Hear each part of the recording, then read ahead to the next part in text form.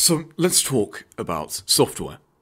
I believe that software is a deflationary force within an inflationary world. I really love that terminology. And there's two fascinating software companies that are basically going head to head, or at least it seems that they're moving within that direction now. These software companies are Snowflake and Palantir. This is what the CEO of Microsoft recently said in the recent few months. He said in a quote that we mentioned on Dantons.com, "The case for digital transformation has never been more urgent or more clear.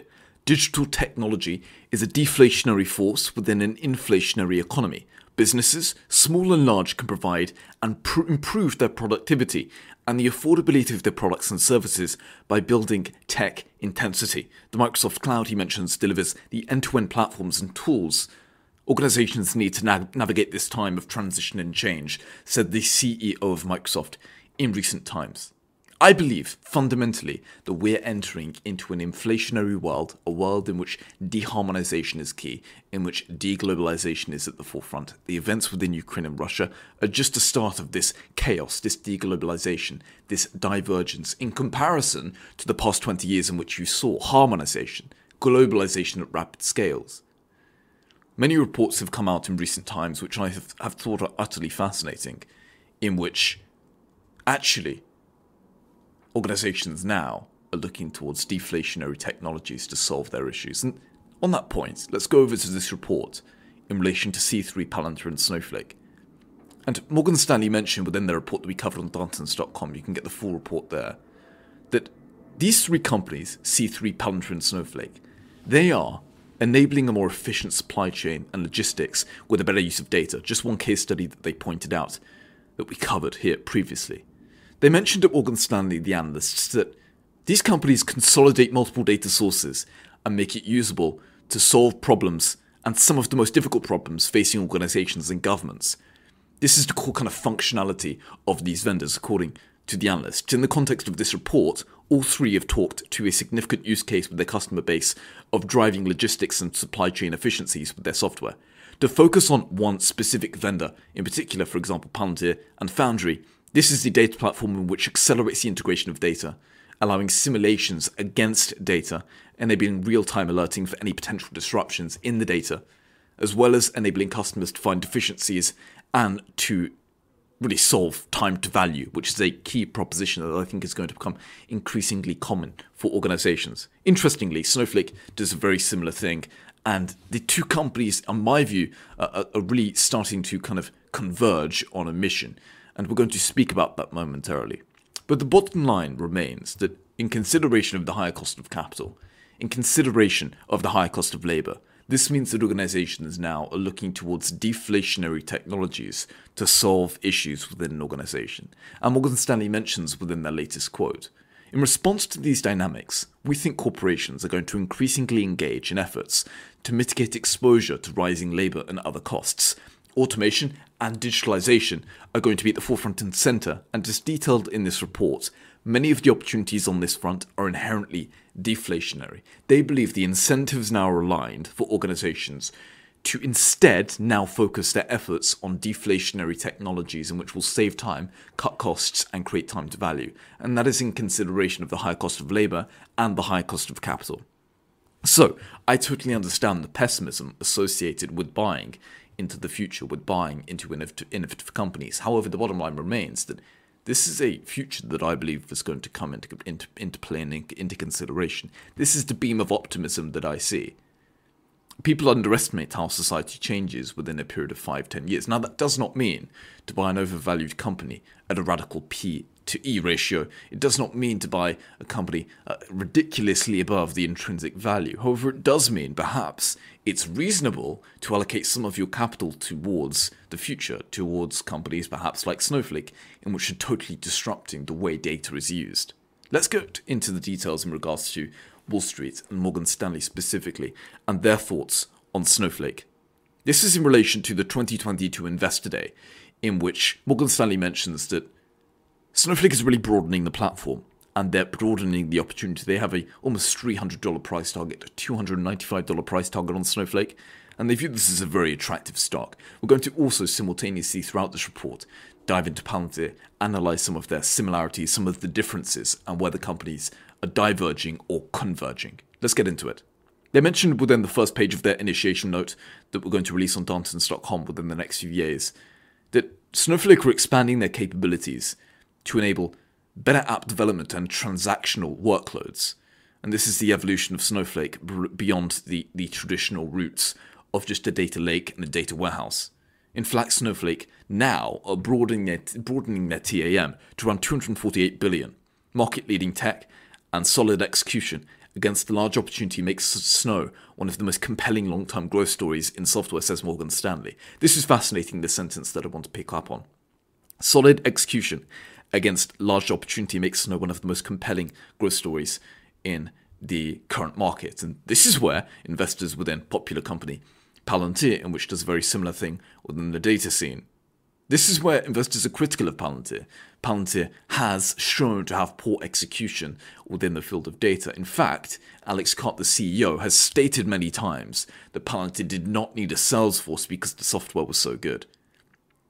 In recent months, Palantir obviously have ramped up their sales force aggressively to capture some of this market. And the CEO of Palantir said within the past few months that if Palantir dropped this fairly arrogant and ignorant view in regards to the lack of necessity associated with using a sales force, then Palantir could have really mitigated companies like Snowflake and other companies in the data scene from basically stealing some potential customers.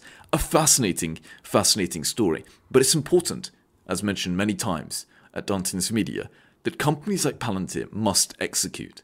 At the end of the day, you can have the best software solution in the world. However, if you're not executing on your mission in terms of adoption of that software, if you're not selling that, if you're not specifically making this modular to fit a use case, then there's going to be issues associated with selling. If you're not having usage-based pricing, in which is great to easy friction associated with integration of the Palantir software solution, then organizations are going to be very wary about adopting a $10, $20, $30 million contract plus for an invasive software solution like Palantir.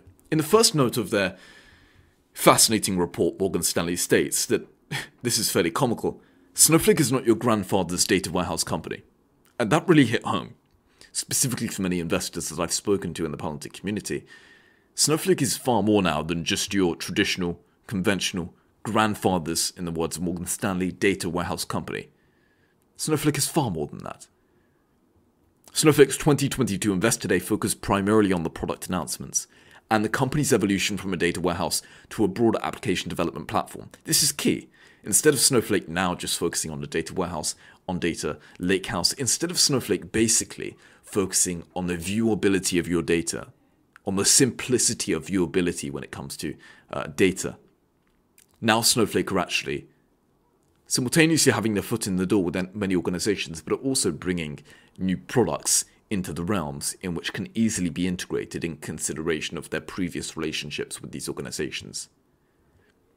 So just reiterate, they're now evolving, according to Morgan Stanley, from a data warehouse company now to a broader application development platform, very similar to the likes of Palantir. Whilst investors may walk away disappointed by the lack of new financial targets, says Morgan Stanley, the company reiterated their 20% operating margin, their 25% adjusted free cash flow margin targets for 2029, provided during the recent earnings call, and they reiterated their $10 billion product revenue goal. Management did not provide additional detail on the growth potential of existing customers within the base, go-to-market investments aimed at expanding the base, and an expanding ecosystem around the platform. So a few issues there that investors perhaps are wary of. With the broader solution portfolio, management now sees Snowflake targeting an increasingly large TAM of 248 billion TAM with their cloud data platform. In the full year of 2026, we remain overweight, says Morgan Stanley. And there are some new interesting product announcements when it comes to Snowflake. Specifically, the new product announcements expands the scope for new workloads. And once again, I want to reiterate to many investors in Palantir that whilst Palantir has a much thicker product, whilst Palantir obviously provides time to value in comparison to Snowflake previously just providing good viewability and simplicity of data, the bottom line remains that organizations, when it comes to software, find it increasingly hard to understand what software works and what software doesn't. And that's not my opinion. That is the word of Doug Philippone, who is the global defense lead at Palantir. He mentions one issue, specifically within the government sector, is that organizations often don't know what software works and what software doesn't. What software provides time to value, what software cuts costs, what software provides efficiencies. Often, organizations can fake this, according to Doug Philippone, and he said within an interview that we covered on Dantons.com that organizations fake this via basically getting a piece of created data and then applying their software over in some sort of unrealistic demo. When it comes to the real world, it's much harder to provide time to value. And that is the bottom line. So, whilst investors in Palantir can all day state that, well, the Palantir software solution is far better, at the end of the day, Snowflake are executing like we've never seen before, and they're really reflecting that within their results. There are a few main areas in which Morgan Stanley are really optimistic on, and they announced a few number of capabilities during the Investor Day, in which can be categorized into three main bucket areas, according to Morgan Stanley. The first one is the introduction of translational data, and more use cases with Unistore. The second one is a platform for developers to build native apps on Snowflake. The third is the facilitation of a broader set of use cases for Snowflake with the introduction of native Python via Snowpark for Python, which allows basically developers to code with Python instead of SQL directly in Snowflake. And also, interestingly, the fourth one is the introduction of cybersecurity workloads that offers specific use cases for organizations and their cybersecurity teams. And this shows clearly, very, very clearly to me, that whilst you can demonize Snowflake all you want for perhaps being thinner and less beneficial for organizations in comparison to Palantir, the bottom line remains that Snowflake are aggressively expanding into cybersecurity, app development, and a range of other use cases in which converge with the likes of Palantir. This is kind of the overall narrative that investors in Palantir are optimistic about. The Palantir investors often mention how Palantir as an OS, as an operating system for your data, enables all of these use cases. It's not just a one-off simplistic solution. But Snowflake now are really adapting their focus, and they understand they're going to compete aggressively with Palantir. I think that's happening now, and most definitely when IT budgets are tight, organizations are going to most definitely adopt solutions such as Snowflake. And similarly, Snowflake is much thinner. So just to kind of reiterate the edges that Snowflake has over Palantir, I think they're fairly clear. Firstly is the fact that Snowflake offers really thin and easy to use products in which are simplistic, they're thin, they can be easily integrated within an organization.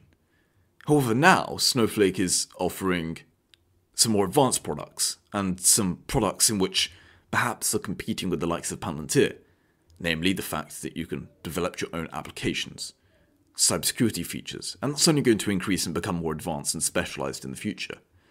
And the key thing to take into consideration is, once Snowflake has their foot in the door, the ease to enable customers to consume more of their products is phenomenal. There's so much less friction associated with introduction of a new product once you already are friendly with that consumer, with that customer, once you already have the foot in the door. So many people state, as we discussed on the podcast, a hot seat with Chris Patel and Dom, Palantir is definitely more advanced and ahead of Snowflake. Snowflake is playing catch-up, but that catch-up game is going to be far easier when you have the foot in the door. That is the main thing to take away.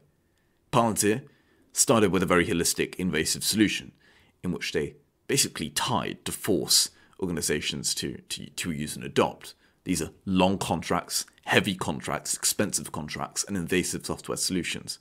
And many people in the IT teams thought, well, actually, I don't need this. Do I really need this?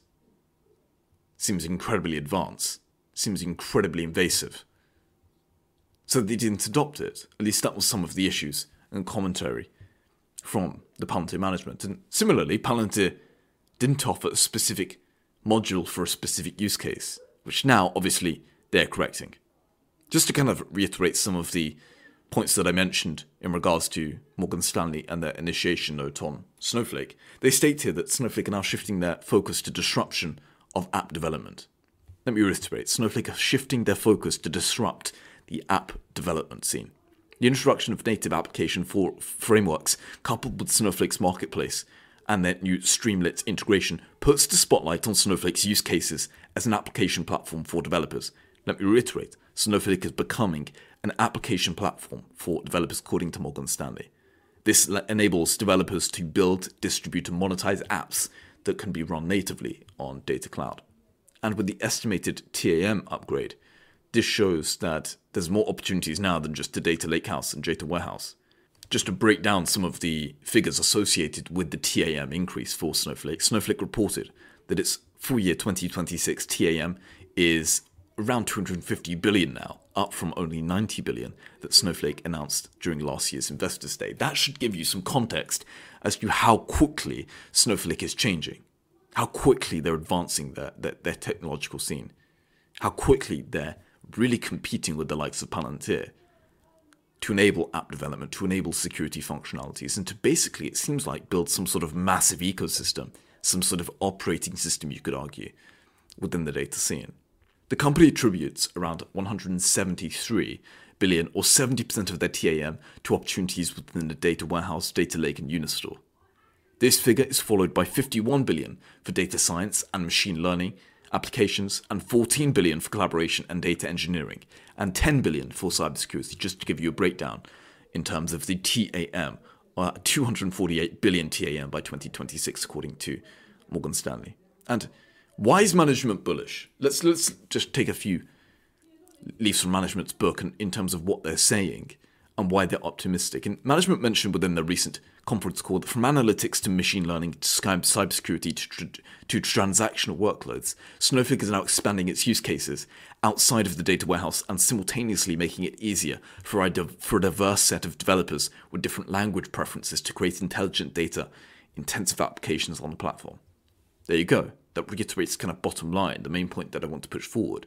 The fact that Snowflake now is simultaneously making it easier, and really they're expanding their use cases away from just the traditional data lakehouse, data warehouse, etc.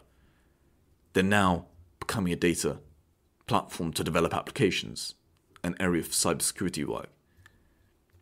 This is rapidly increasing the TAM, as we just previously mentioned. And another reason, main sector in which management are optimistic for includes the cybersecurity opportunities. Management also highlighted cybersecurity workloads that allow cybersecurity teams and enterprises to utilize the data cloud, as well as to connect to security information and event management vendors. So that's the bottom line, according to the research we've done on Duntons.com, as well as the Morgan Stanley report that we released on the platform. Fundamentally, Morgan Stanley are very optimistic because this is an organization which is executing. And whilst, yes, they are playing catch-up when it comes to the advancements in technologies in comparison to Palantir, the fact that Snowflake already has their foot in the door can really ease the friction associated with integration of a new product. I agree with that, Dom. I think I did a lot of research into Snowflake. I spoke to a lot of my data science, data analyst folk here at my company because we actually have Snowflake. And one of the key differences between Snowflake and Palantir was their go-to-market strategy. So I think a lot of people are always assuming that the best product is what is going to end up being the one that wins. And that's the one area that I think a lot of people always have to take a step back. So I asked them, I asked a lot of my data science folk to say, what is the reason why you guys would not pick Palantir over something like Snowflake? They said Snowflake is easy. It's easily able to understand. We know how to utilize them. We're on a credit-based system, right? So we only pay for what we use.